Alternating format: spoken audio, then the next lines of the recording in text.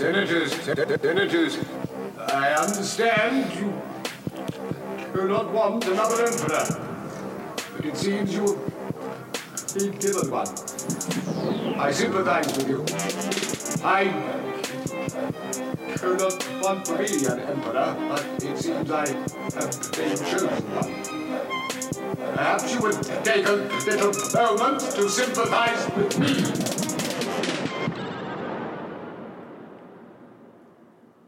And we're back with Claudius, Yeah, episode 3, Ray. Refreshed, ready to go. I've had a whole week off. It's been great. Loving it.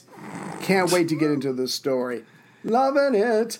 And our last episode, we got up to the point where we said, when Caligula became emperor, Claudius was made a consul.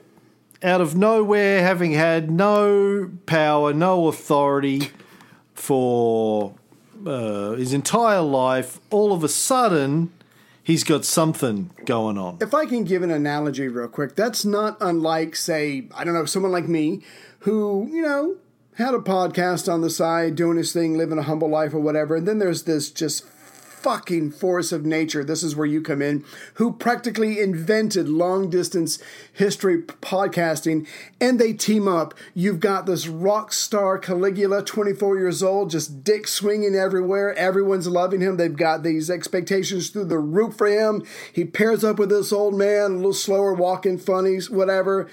But together, can they or can they not do it? We're going to see. But as you and I know, because of what we covered with Caligula, this honeymoon, not unlike ours, doesn't last very long. And then suddenly Claudius is not being revered the way he once was for the first 30 days of their relationship. Please weigh in. Yeah, to continue the analogy, very early on in their relationship, which started off as equals and maybe even the younger man looking up to the older man slightly. Quite quickly it turned into... Right. Quite quickly it turned into... Disappointment. A complete farce. Disappointment, being let down. Claudius... Week after week. Oh, sorry. Claudius started to get bullied by Caligula and pretty much treated as a joke. In public as well as in private. Oh, yeah. No. The tears are real. Anyway, we're talking about Claudius. I think so. Yeah, I think that's... Yeah. Remember how in 39 Claudius was sent by the Senate to congratulate Caligula on his return from the Rhine for suppressing the conspiracy led by Gaticulus and Lepidus, and Caligula threw him into a river. Supposedly. Although, yes, I should point out that story is probably bullshit. Even Suetonius doesn't seem to believe it. I think Suetonius says something to the effect of, some people have said that, which is his way of saying, I don't really believe this. But it's a good story. Apparently there was a tradition in Gaul where you threw unsuccessful performers after literary competitions into the river as a mock sacrifice to the gods, and apparently this may have been a play on that. Bit of Roman humour in there. You had to be there. Right. It was funny at the time, but didn't translate well, like with a lot of Caligula stories. Right. He thought it was funny, and everyone took it seriously, and he's like, fuck you guys. You used to have a sense of humour, Romans. What happened to you? What the fuck? Now, I do have to ask, so Claudius leads this delegation to congratulate Caligula on finding out about this conspiracy and taking care of it. I get all that. I wish we could go back in time. Who's the person that recommended Claudius to lead this delegation? Were they afraid that Caligula was going to be in a foul mood and, hey, let's get a family member or someone he probably won't kill? Or was it maybe some of those people who later on would be a part of the conspiracy who wanted to see if they could just tweak a little more family tension between these two? Who knows? But the point is, someone made that decision. Claudius, for ill or good, went along with it, and he, at the very least, seems to be chastised by his nephew, who says, I don't need you coming and checking up on me. That's bullshit. You're a joke.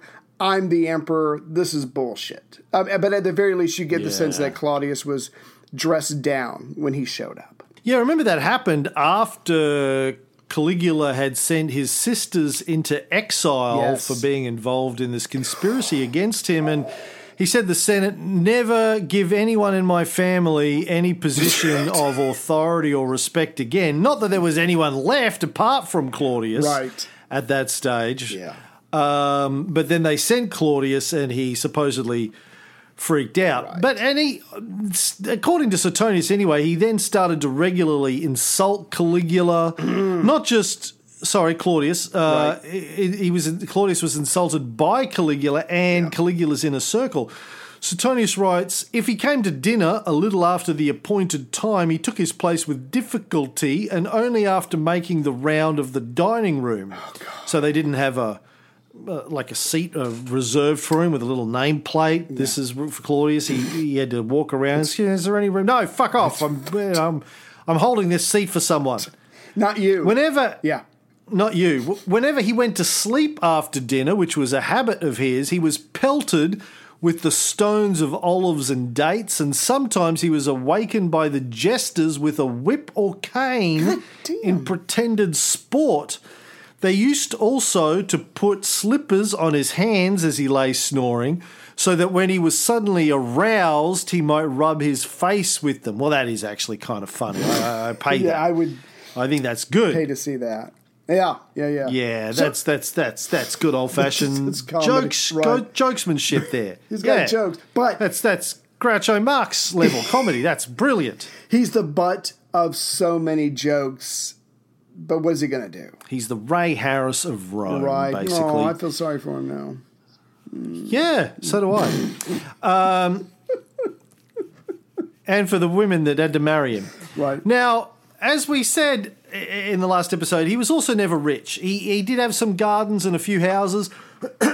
Probably got something out of Tiberius's will. Probably got something earlier on from the will of his father, Drusus, but didn't get much from the will of Augustus. And, of course, Livia's will was never executed by Tibbo. Oh, dick. Until Caligula, I think, or maybe even until Claudius. But can you remember who it was? I think it was Caligula or Claudius? I think he literally had to become emperor in order to execute her will and her wishes. Yeah. Right. I bequeath to myself a ton of money. Thank you. And we're done. Seeing as everyone else is dead, I'm the only person left. Yeah. And he may have received a big part of his mother's fortune when she died in 37. But things cost. Things cost. So he's not rich. Wow. Hookers and blow, particularly. He was doing a lot of hookers and blow by the sounds of it. Well, we all have to have priorities, but to be a celebrity, to be royalty, and to not have enough money, and to be the butt of so many jokes, that's a fucked up life that this guy really has no choice but to live out. Now, in the year 40, he was forced by Caligula into another priesthood. This time, the cult of Caligula. I'm not dead yet, but I am a guide, so pony up. Yeah, I remember we talked about this in the Caligula series. Well, look, basically, I'm going to be a god when I die, so why wait? Yeah, let's just jump into it. I'll need 8 million. I'm probably going to... Yeah. I'm probably going to live a long time because, look, I'm young. Yeah, virile. Look at this. Very healthy, apart from when somebody tries to poison me, but apart from that, very healthy. I'm the emperor. Yeah. Going to be around for a long time. Yeah. Let's just get this god business Let's get it up and running. Yeah. Oh, my God. So Claudius is forced to pony up between 8 and 10 million sesterces. And believe it or not, ladies and gentlemen, like a podcaster, he ain't got it. So he has to sell some of his property. And it's not like he's got a lot of property. So this guy is struggling. If you just read about him in the newspaper, you'd think he's rich as fuck. But he's actually not. He's just doing the best he can. So Caligula is sapping him and a lot of other people dry. But here's the rub of this whole thing, and I think you can relate to this. Okay. There are pretty good reasons to think that his reputation for being weak, stupid, and pointless are what actually kept him alive all these years. The rest of the family were either assassinated or sent into exile. Right. But because he's considered a non-threat, a dullard, he manages to survive. Do you know what would happen to you if you cut me loose? Oh my God, the ugly worded emails you would get, the messages, Instagram, Twitter, people would be up your ass. And this time, not in a good way. So thank you to all those people out there who keep me employed. At least 50% of our audience would disappear overnight. So we'd go from like 10 listeners down to 5. You would be devastated. Devastated. And those 5 would come to me. Come to me, my children. You wouldn't have anything for them, but they would come to you. Yeah, they would. They'd love it. Because their expectations are already low. Yeah, well, that's it, right? Yeah. They would not leave unhappy or unsatisfied. Anyway, please. But you're right. He's laying low. He's coming across as or whatever. He's not a threat. He's an embarrassment, but that's not the same thing as a threat. And this guy is living while others are dropping off throughout the years. But, of course, as we know, even that nearly wasn't enough. When Caligula was assassinated in 41, the assassins went looking for Claudius. They killed Caesonia. They killed Drusilla, the daughter of Caligula and Caesonia. Yeah. They went looking for Claudius as well, but they couldn't find him because, like you, when D'Angelo comes over, he was hiding behind a curtain. But now, I know we're going to go into this, and whatever level, doesn't matter. We are going to enter some territory that's going to make you go, huh? Because we're going to get to some stuff that just seems improbable. And I just wanted to get your take on one thing right now, Cam. So Caligula is murdered. Claudius, with all due respect, limps away, hides somewhere. He is found by a guard who doesn't kill him, so wasn't in, I guess, on the conspiracy. And he hails him as Imperator. I mean, it very quickly becomes a story that's just a little bit too incredible to take on face value. Or just a lot of luck. Or a hell of a lot of luck. Yeah, well, let's get into the nuts and bolts. This is what people have come for. Yeah. Let's get. We've done nuts and bolts. 2.5 episodes of background. Right. So what happens after Caligula's assassination, which is obviously where we ended the Caligula series? So, as we touched upon then, the assassins go looking for him. According to Suetonius, when the assassins of Gaius shut out the crowd under the pretense that the emperor wished to be alone, Claudius was ousted with the rest and withdrew to an apartment called the Hermaeum. And a little later, in great terror at the news of the murder, he stole away to a balcony hard by and hid among the curtains which hung before the door. As he cowered there, a common soldier who was prowling about at random saw his feet and, intending to ask him who he was, pulled him out and recognised him. And when Claudius fell at his feet in terror, he hailed him as Imperator, or Emperor. Now, Josephus tells us that the soldier's name was Gratus, which means gratitude or gratefulness, so that's a fitting name, if true. He also tells us that Gratus said to his followers, "This is a Germanicus. Come on, let us choose him for our emperor."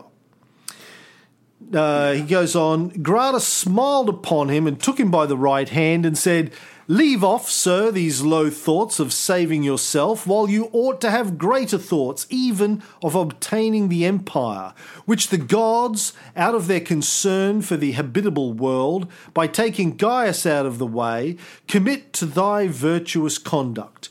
Go to, therefore, and accept of the throne of thy ancestors." Now, one problem there is it's not a throne of his ancestors. He's not in direct line. No.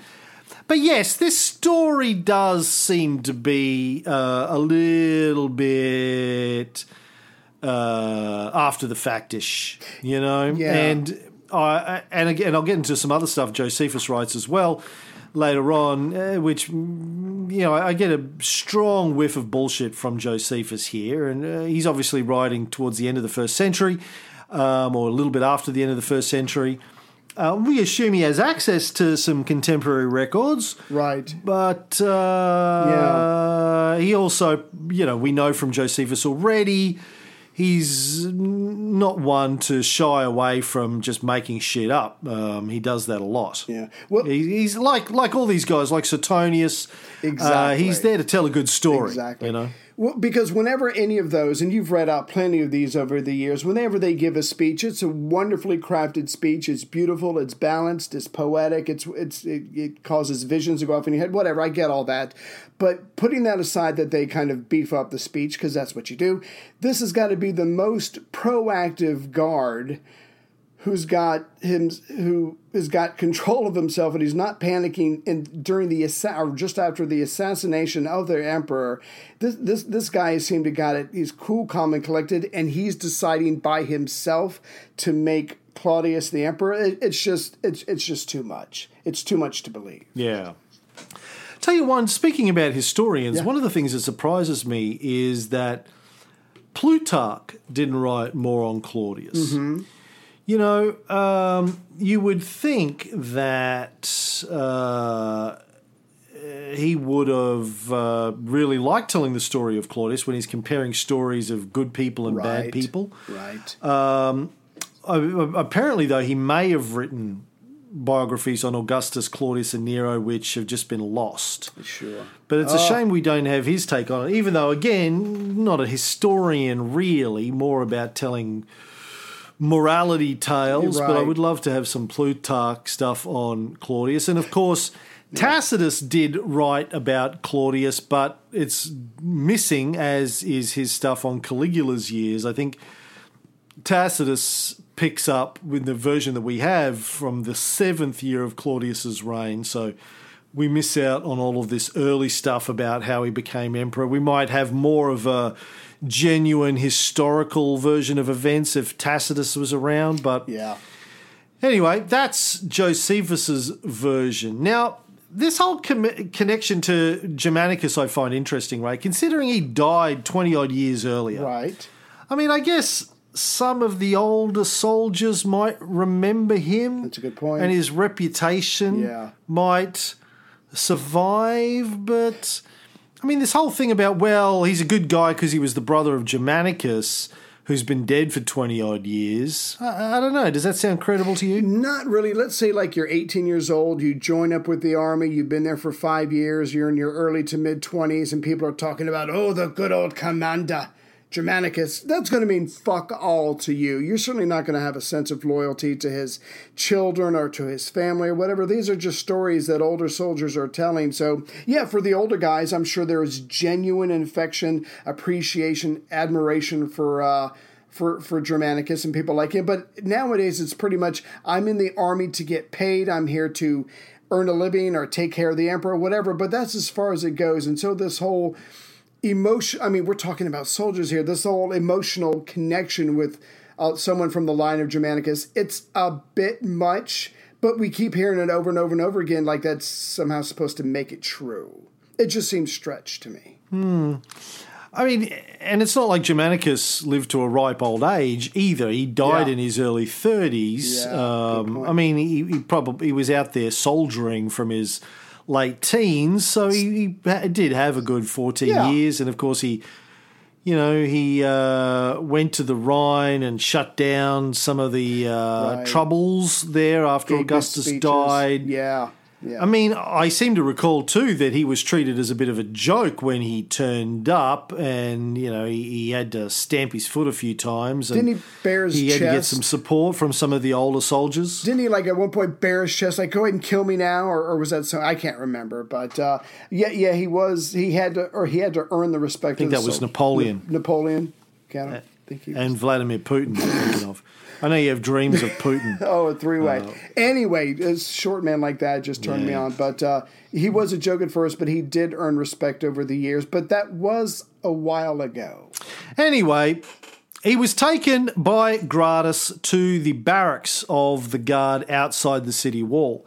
Now, here's where it gets interesting. There is some suggestion that Claudius knew about the plot against Caligula. I think everybody knew. This is like a plot number 4. Well, yes. But He genuinely suspected based on past events. People are talking, I think something's going to happen to this guy. What can I do?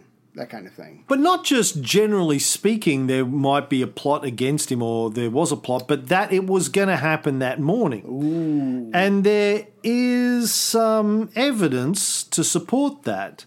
Right. So let's look into it. There were only 3 people, apart from the actual assassins, who left the theatre that day before Caligula. Right. Which, of course, would have been an act of outrageous discourtesy to leave before the emperor. Exactly. Those 3 men were Vinicius, who we believe was involved in plotting the assassination, Valerius Asiaticus, right, who was possibly involved in the assassination, and Claudius. Oh. Now, this means that all 3 had the chance to get to safety before the murder and the inevitable outrage, particularly from Caligula's German bodyguards who started just killing people, chopping their heads off and carrying them around. Right. You don't piss off Germans. So if they got up to leave early, knowing what's coming, I mean, it certainly doesn't look good. And like you said, that's like standing up before the king gets up. That's not done. Even during a festival, that's just extremely tacky. Yeah. And you would only do that, really, if you didn't think Caligula was going to be around an hour from now to complain about it. Ask about it, yeah. Now, after the assassination of Caligula, the Senate met under the sitting consuls Suetonius and Pomponius Secundus. Right. And talked about, well, now fucking what do we do now? Obviously, no male Julii Caesars survived. Right. So do we end the Principate?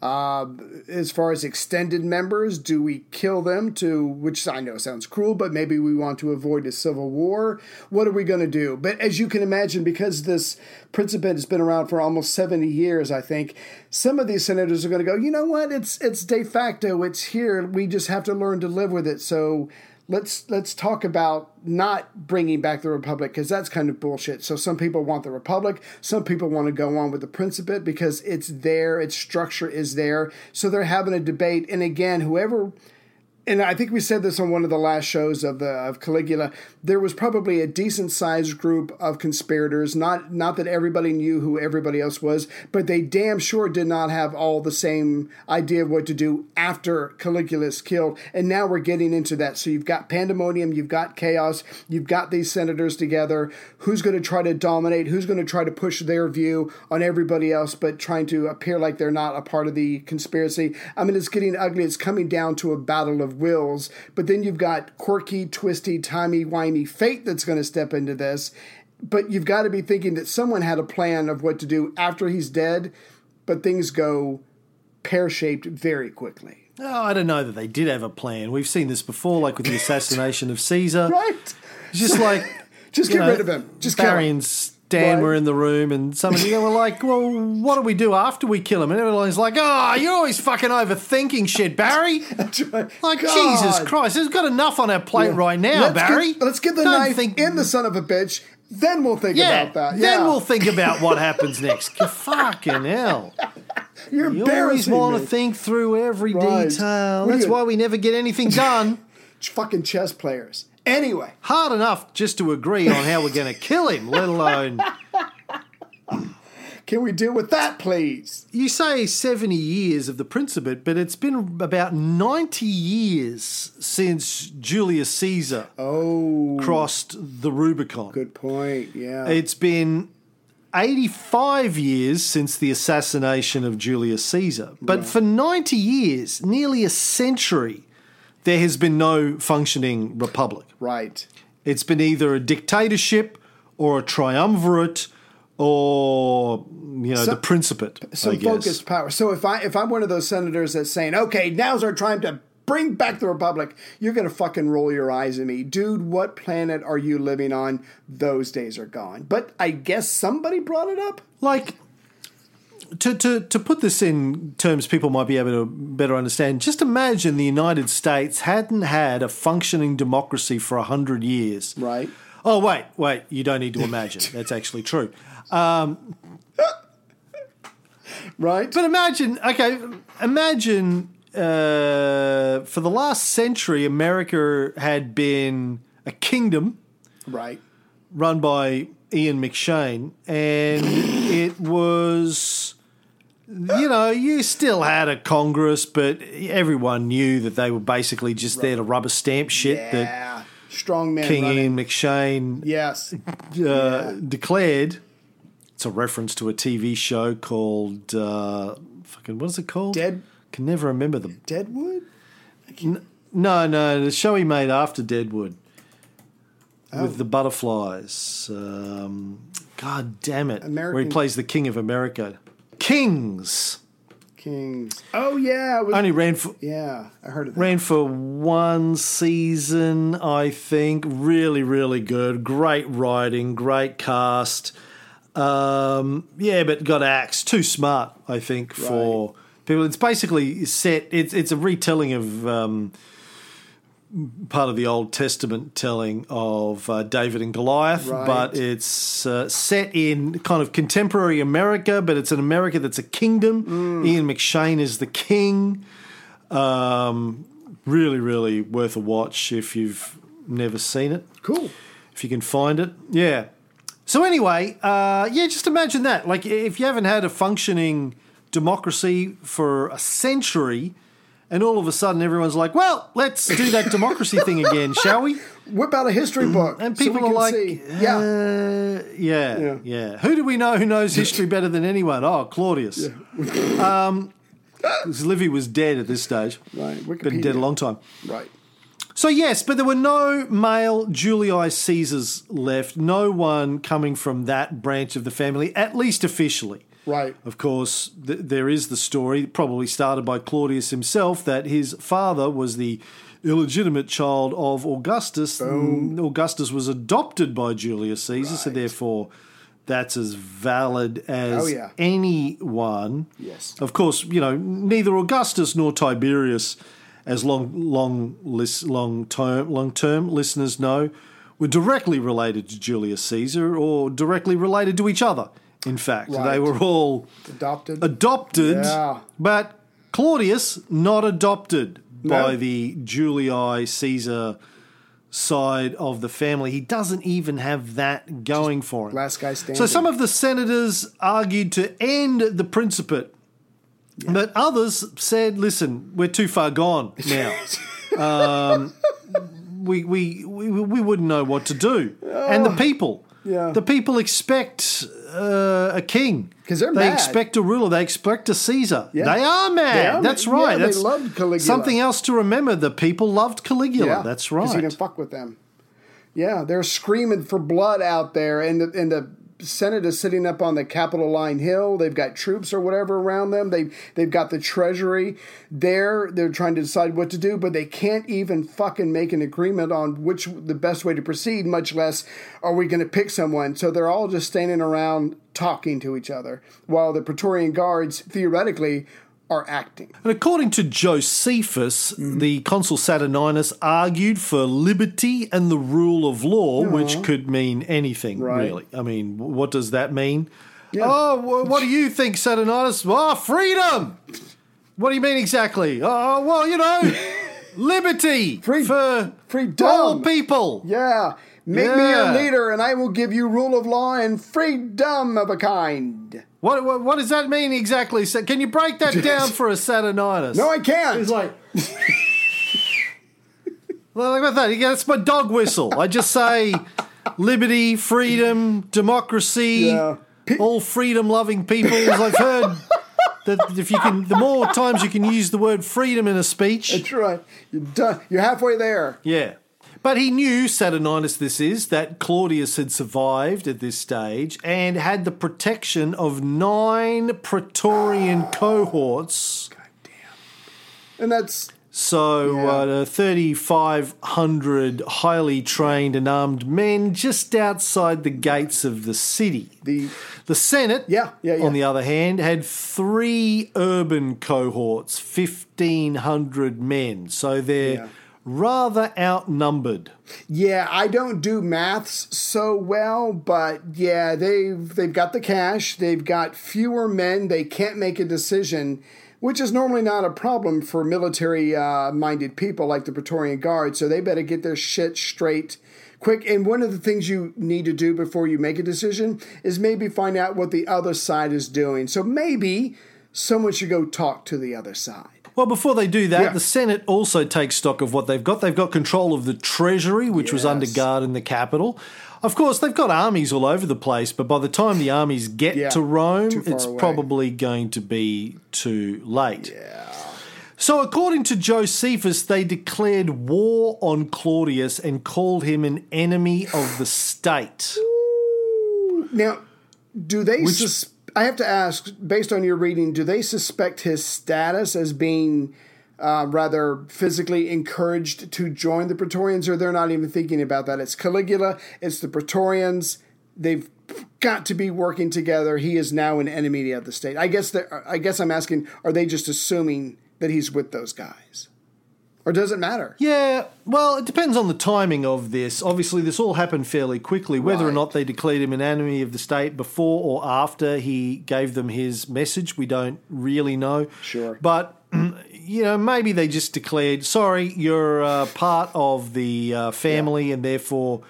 And you're with an army, so therefore you're an enemy of the state. Puts him in the same category as Catiline in 63 BCE or Mark Antony after the Battle of Actium in 31 BCE. You're on the wrong side. But as we said before, the people were pissed off when they heard what had happened to Caligula, and they formed an angry mob around the forum.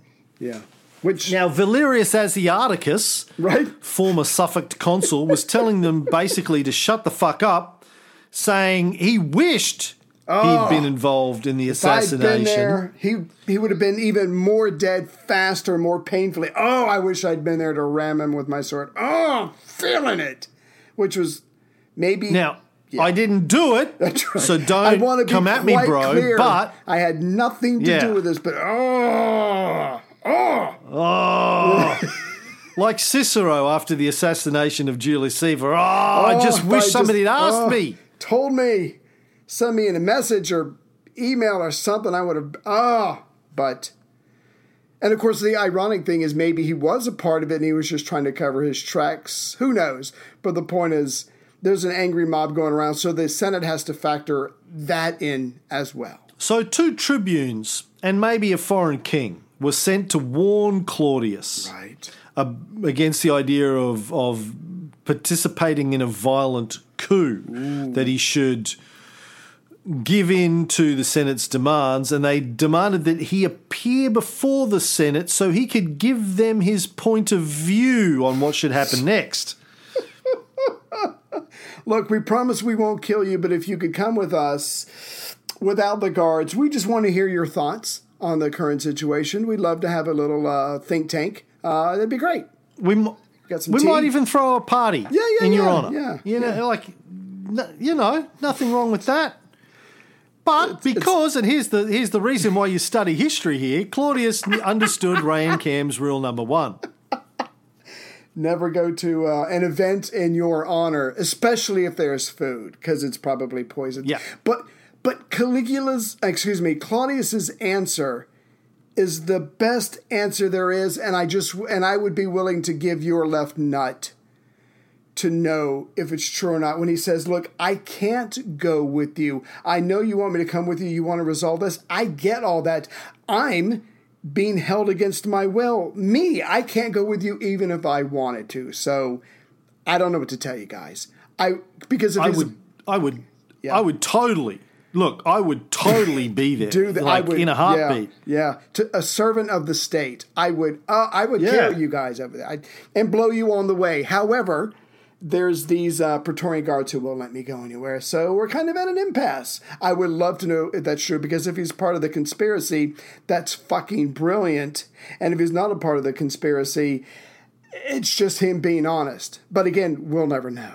Now, the second part about their demand that he appear before them is they're not saying, come and let's discuss whether or not you take the throne, take the principate. Right.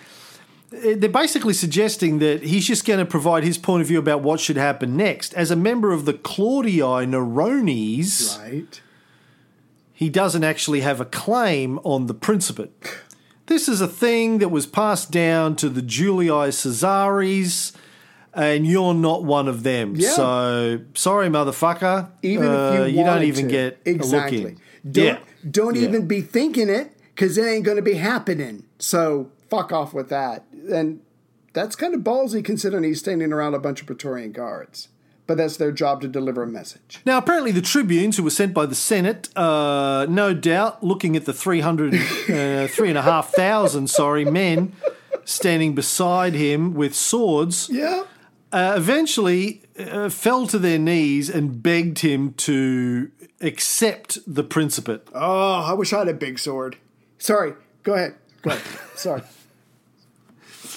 Before dawn the next day, there was another meeting of the Senate, but only 100 out of the 600 senators were present. Now, you might think that at an important moment like this, we should show up.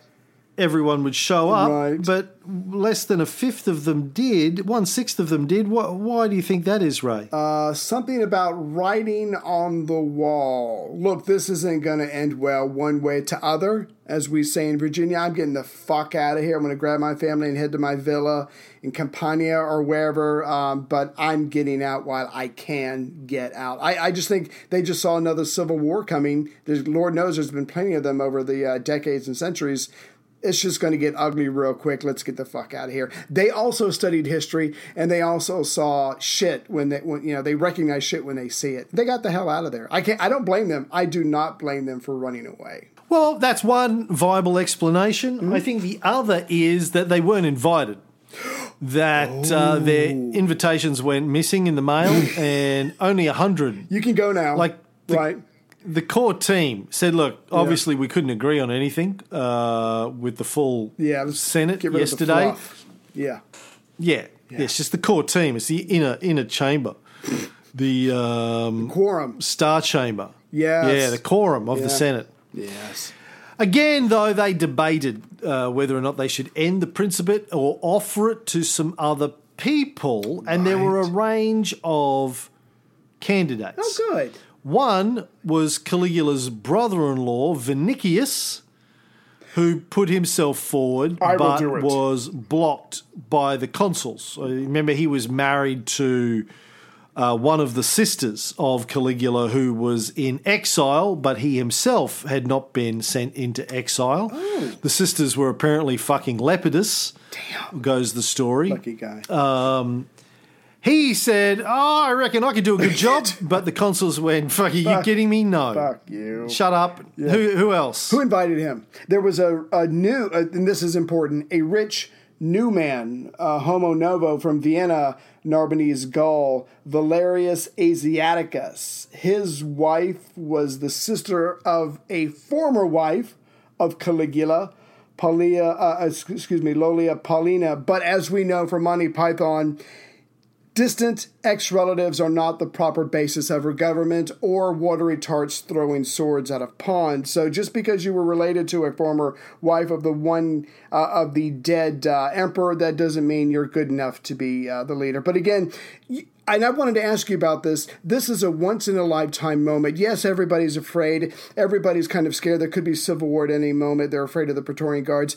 But if you ever had a chance to seize power, to literally be the ruler of the known world, you've got to think that these guys are stepping up, offering up their names, and just hoping against hope that someone says, yes, I second that.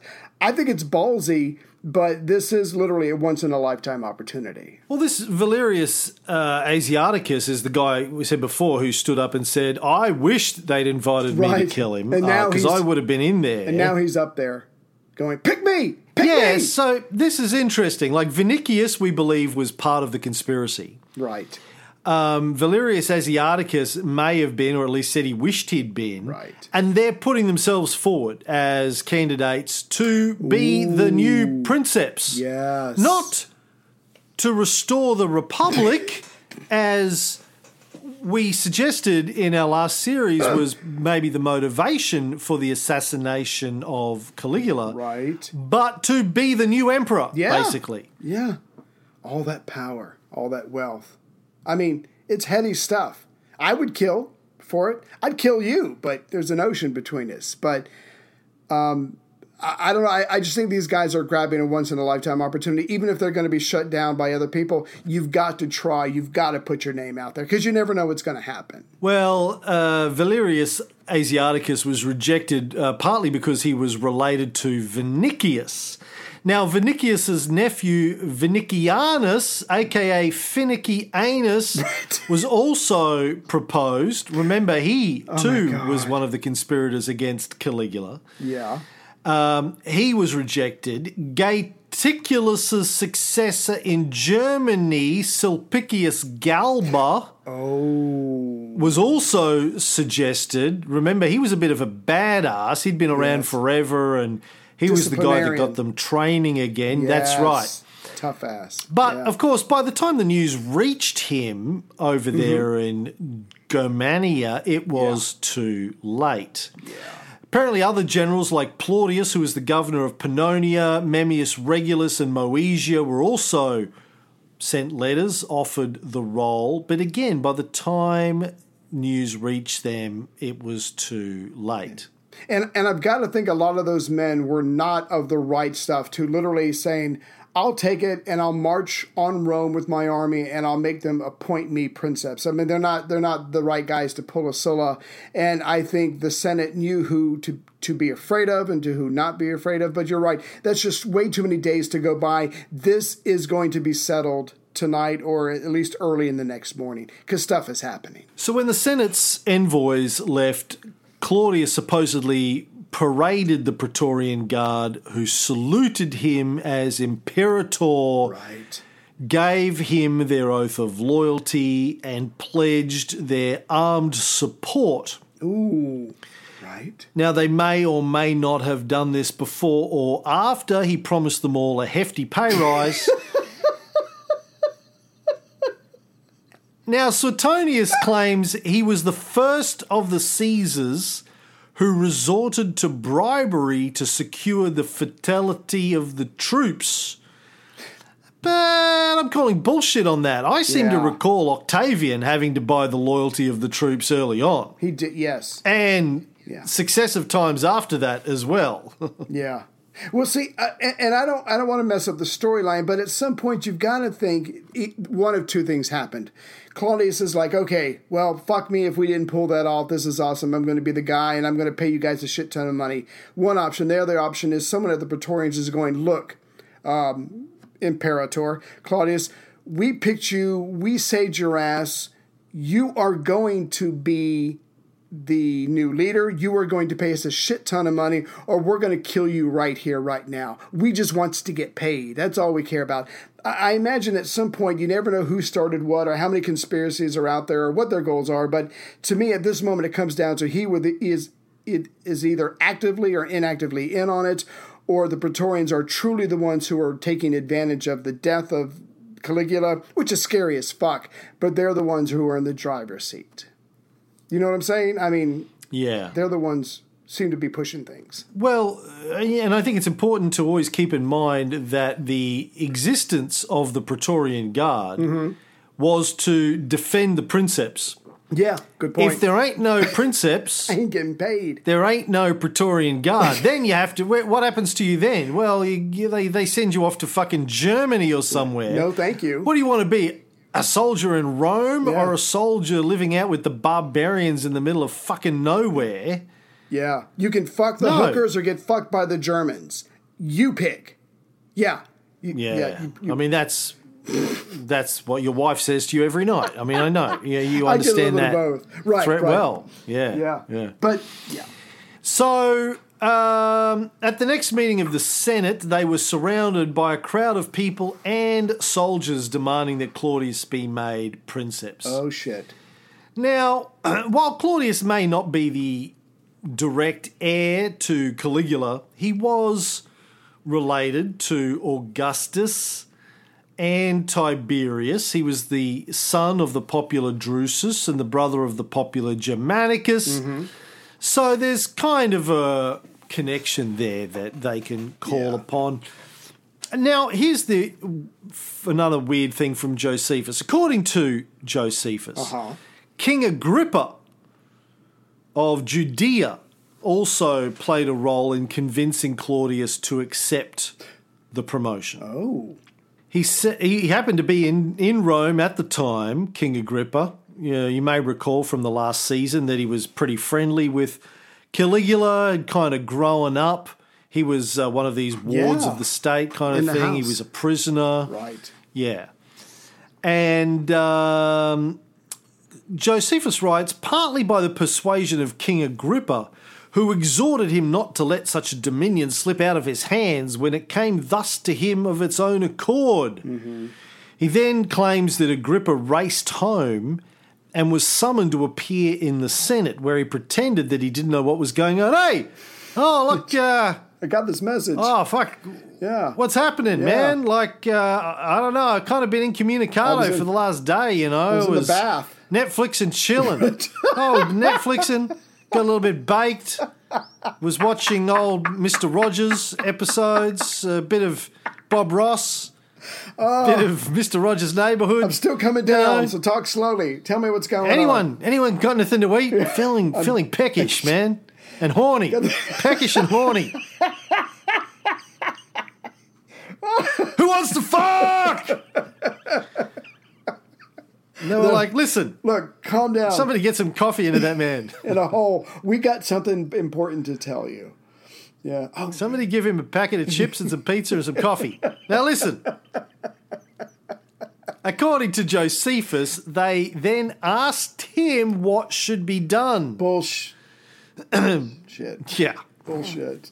Sorry. Yeah, cough, bullshit on that, Josephus. Right. Anyway, according to Josephus, he told them that he would support the Senate to the death, but seeing as the army was backing Claudius, and it was far superior as a fighting force to the soldiers that the Senate had on their side, they needed to ask themselves whether or not they wanted another civil war on their hands. But he said, listen, you send me to Claudius and I will talk him into whatever you want. I'll talk him into coming here. Me and Claude, we go way back. Yeah. Used to bathe together as kids. Yeah. Yeah. We've known each other forever. Brothers from a different mother. Brothers from another mother. Just send me. Yeah. It's all good. I got this. So now, whether or not he went with the tribunes or went back as a second mission to Claudius isn't really clear. I think Josephus is suggesting he went with the tribunes, although our other sources don't mention that. But this is probably all bullshit. But Josephus says that when he went to Claudius, the Senate did send him there, not knowing he'd already been there. He whispered in Claudius's ear that the Senate was a fucking mess, and coached him on what to do. Now, again, this just sounds like Josephus trying to make the Jewish king sound more powerful than he probably was. Yeah, the Romans are pretty racist. Obviously, so, yeah. But as we'll see later on, Claudius was good to Agrippa afterwards and treated the Jews kindly, as had most of his predecessors, except for Caligula and Tiberius in one instance that we're aware of. But maybe this is Josephus's way of explaining that. And he's trying to he's writing a propaganda piece on how fucking awesome the Jews are. Probably to be read by Romans. Right. Because he's, part of the court at the time he's writing these. So he'd already gone over to the enemy. Jesus. But he's probably going, oh, yeah, look, fucking Jews, man. Like, I know I'm a traitor to my people, but that said, yeah, we're pretty fucking awesome, let's be honest. Jews represent. Even Claudius thought so. Right. King Agrippa, if there's no King Agrippa, there would be no probably empire today. And look at all the good shit. What has the empire ever done for us, you might ask yourself? You're welcome. You're welcome. Yeah. However you say that in Yiddish, I don't know. So the Claudius told the Senate that in his second message to them, the first message was, listen, I'd love to come, but they're holding me captive here. The second message is, while he didn't seek power, he had agreed to accept it, and he wouldn't go back on his word because he's that kind of guy. My word is my bond. Right. And it just happens to be that they're offering me the known world. I got to stick with it. I give my word. That's very noble of him. He promised them that, listen, if you let me be the princeps, I will be a just ruler. If you don't let me be princeps, look, I can't control these guys. They're probably going to come and fucking kill and rape and pillage. I can tell you. Right. Look, not because I want them to, but just because that's what they want, and they want what they want, you know? Yeah, the heart wants what the heart wants. Yeah. He's basically giving them a veiled threat. Right. They're beyond my control, but not if you give me what I want or what they want. Excuse me, Freudian slip. So, but the point is, it is a veiled threat, and the senators know they've been outplayed and outmatched. So faced with that threat and no real immediate alternative contender, the Senate, as they have been doing for the last 90 years, gave in. Right. Took their toga off, put their dicks between their legs, Right. and walked around saying, I'm a little girl, I'm a little girl. Yeah. Claudius returned to Rome, surrounded by his guard, and summoned the Senate. Our Cinderella has become a beautiful woman. I don't know where to go with that. As did the rest of the Senate when they put their dicks between their legs. Right. It puts the lotion on its skin. They passed decrees giving him all the powers held by Augustus, Tiberius, and Caligula before him. He is 50 years old, the age I will be in October. And, you know, I'm expecting that I too will have an army and be granted all of the powers when I turn 50. I think it's going to happen. Yeah, I think there's going to be a big surprise party, but it's going to be from your army. It's going to be awesome. Thank you. I'm sure you and Chrissy and Tony Kynaston are working behind the scenes secretly on that. Hi. And I'll just keep pretending I don't know what's going on. Yeah. And you say that, and my personal belief is that Claudius is doing the same thing. He knows there's a plot. He can either not do anything and hope for the best, which is bullshit, especially as a historian, or he could try to suss out things, find things, have his supporters work on his behalf, but not really tell him the details, and benefit from that. And to me, my personal opinion is something like that. I don't think he was 100% deep into this, but I think he knew something was afoot. He had his own loyalists, his own supporters who were working for him, and it just broke his way and he benefited.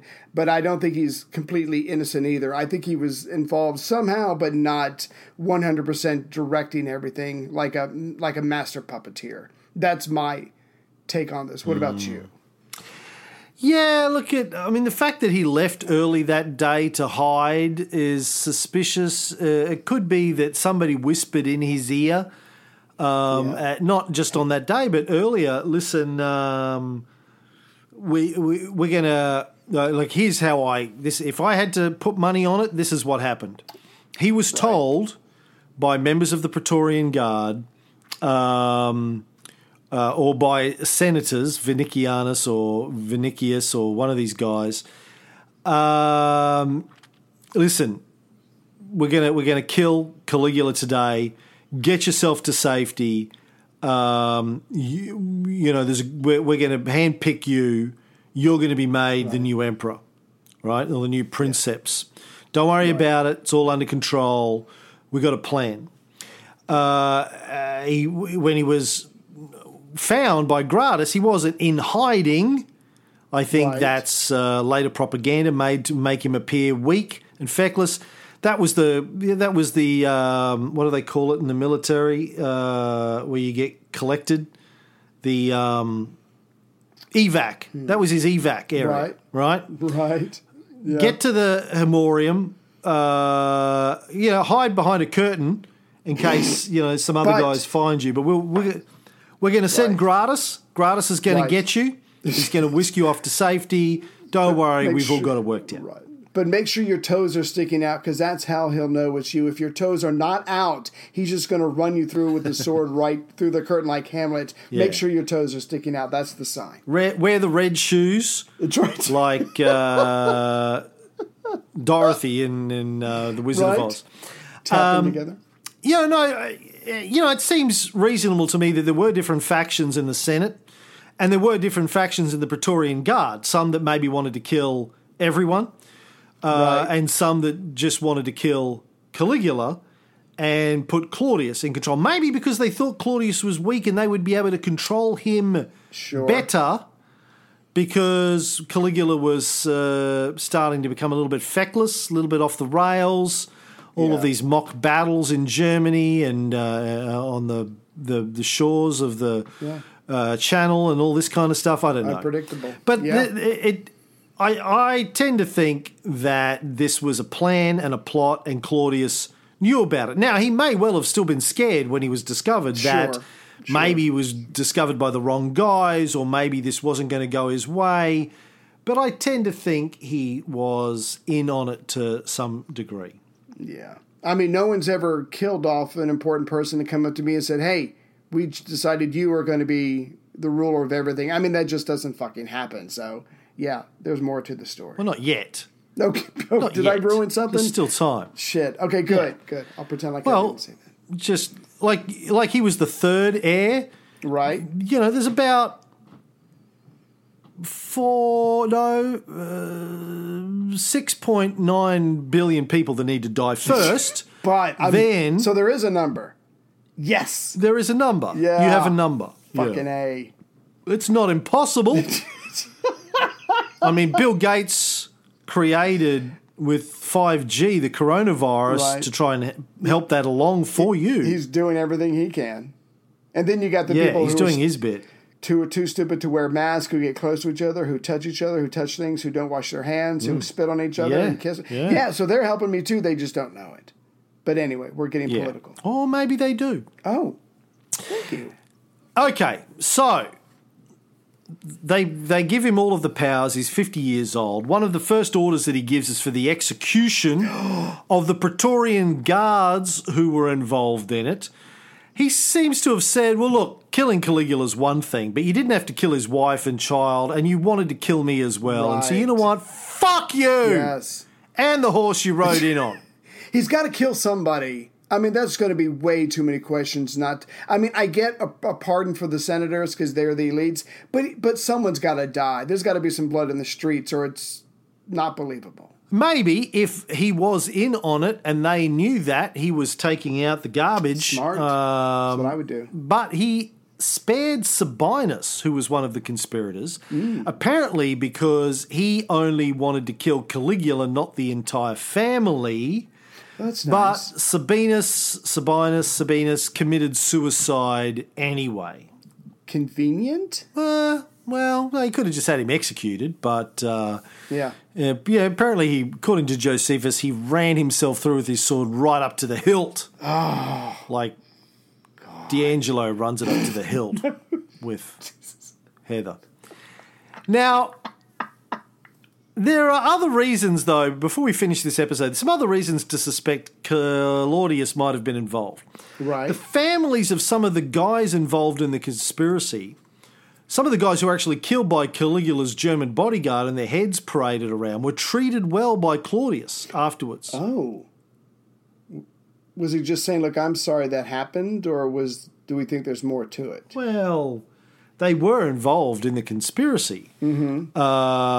But, he's sort of rewarding their families for that. Right. Kind of weird. Yeah. But for the rest of his life, and the senators too, by the way, that were supposedly involved got off scot-free. But for the rest of his life, Claudius never seems to be particularly decisive or bold, so it seems unlikely that he would have been at the centre of the conspiracy. Right, it's too much. I just think he might have, been a pawn in the conspiracy and might have even been aware of that, given a bit of early warning, get yourself to safety, that kind of thing. Yeah. Maybe Caligula's freedman, Callistus, who did well in the reign of Claudius, and as we know, we suspect he was a little bit worried about whether or not Caligula might kill him because he was rich. Yes. Maybe he whispered in Claudius's ear and told him to get to safety. Yeah.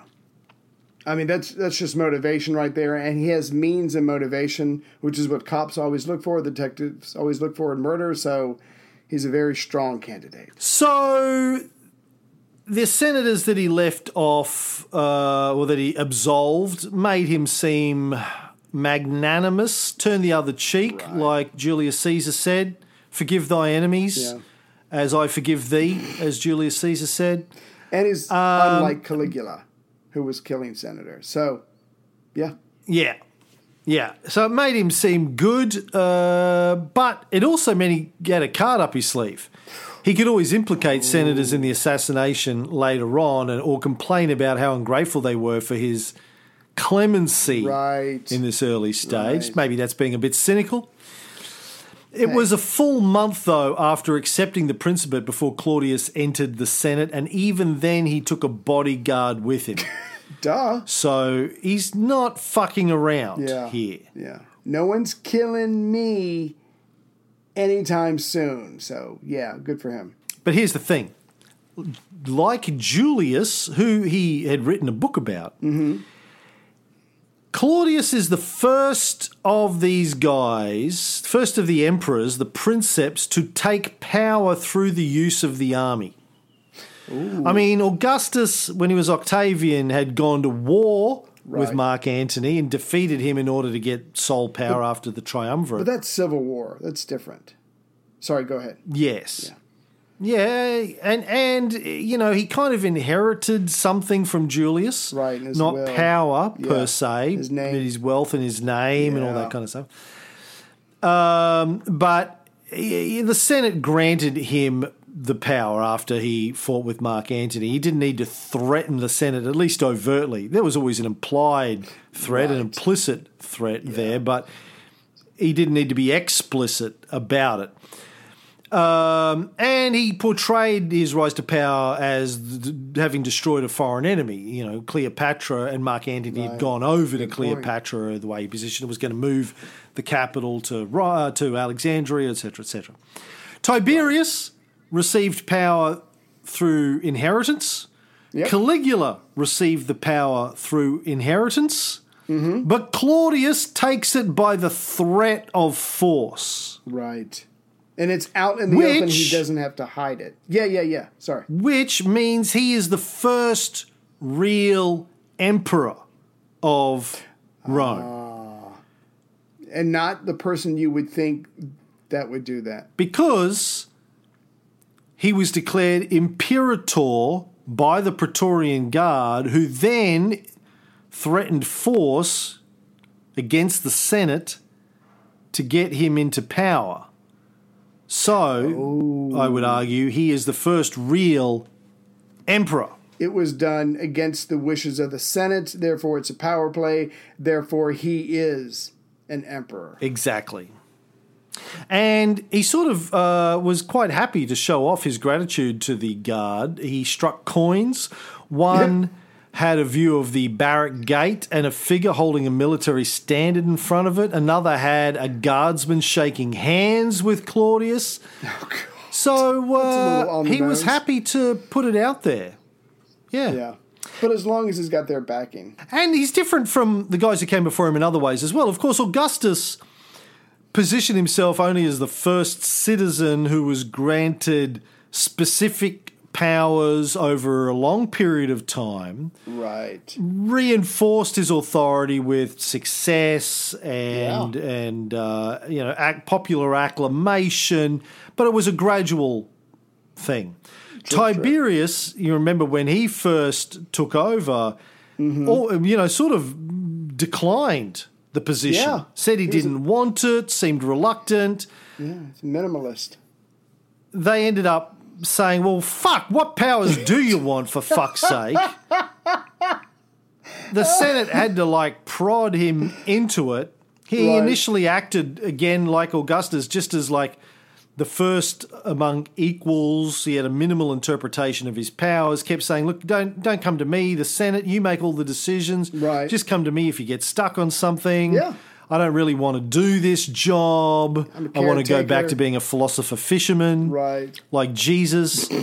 And he eventually took on a little bit more power, but he continually refused to accept certain honours, like the name Augustus, the title Pater Patriae. Oh, yes. He never accepted. He was very reluctant to have statues built of himself and put in temples and all that kind of stuff. Didn't want a cult to him. Caligula took all the titles. Yeah. But it was, again, by inheritance. He informed the Senate of his accession after the death of Tiberius. Well, he's dead. I guess I'm the new guy now. I've inherited it. Right. But Claudius took it by threatening war with the Senate.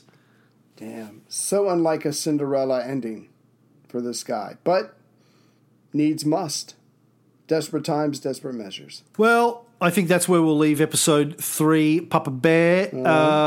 We'll be back next month with more on the story of the man who did not want to be emperor but had it thrust upon him.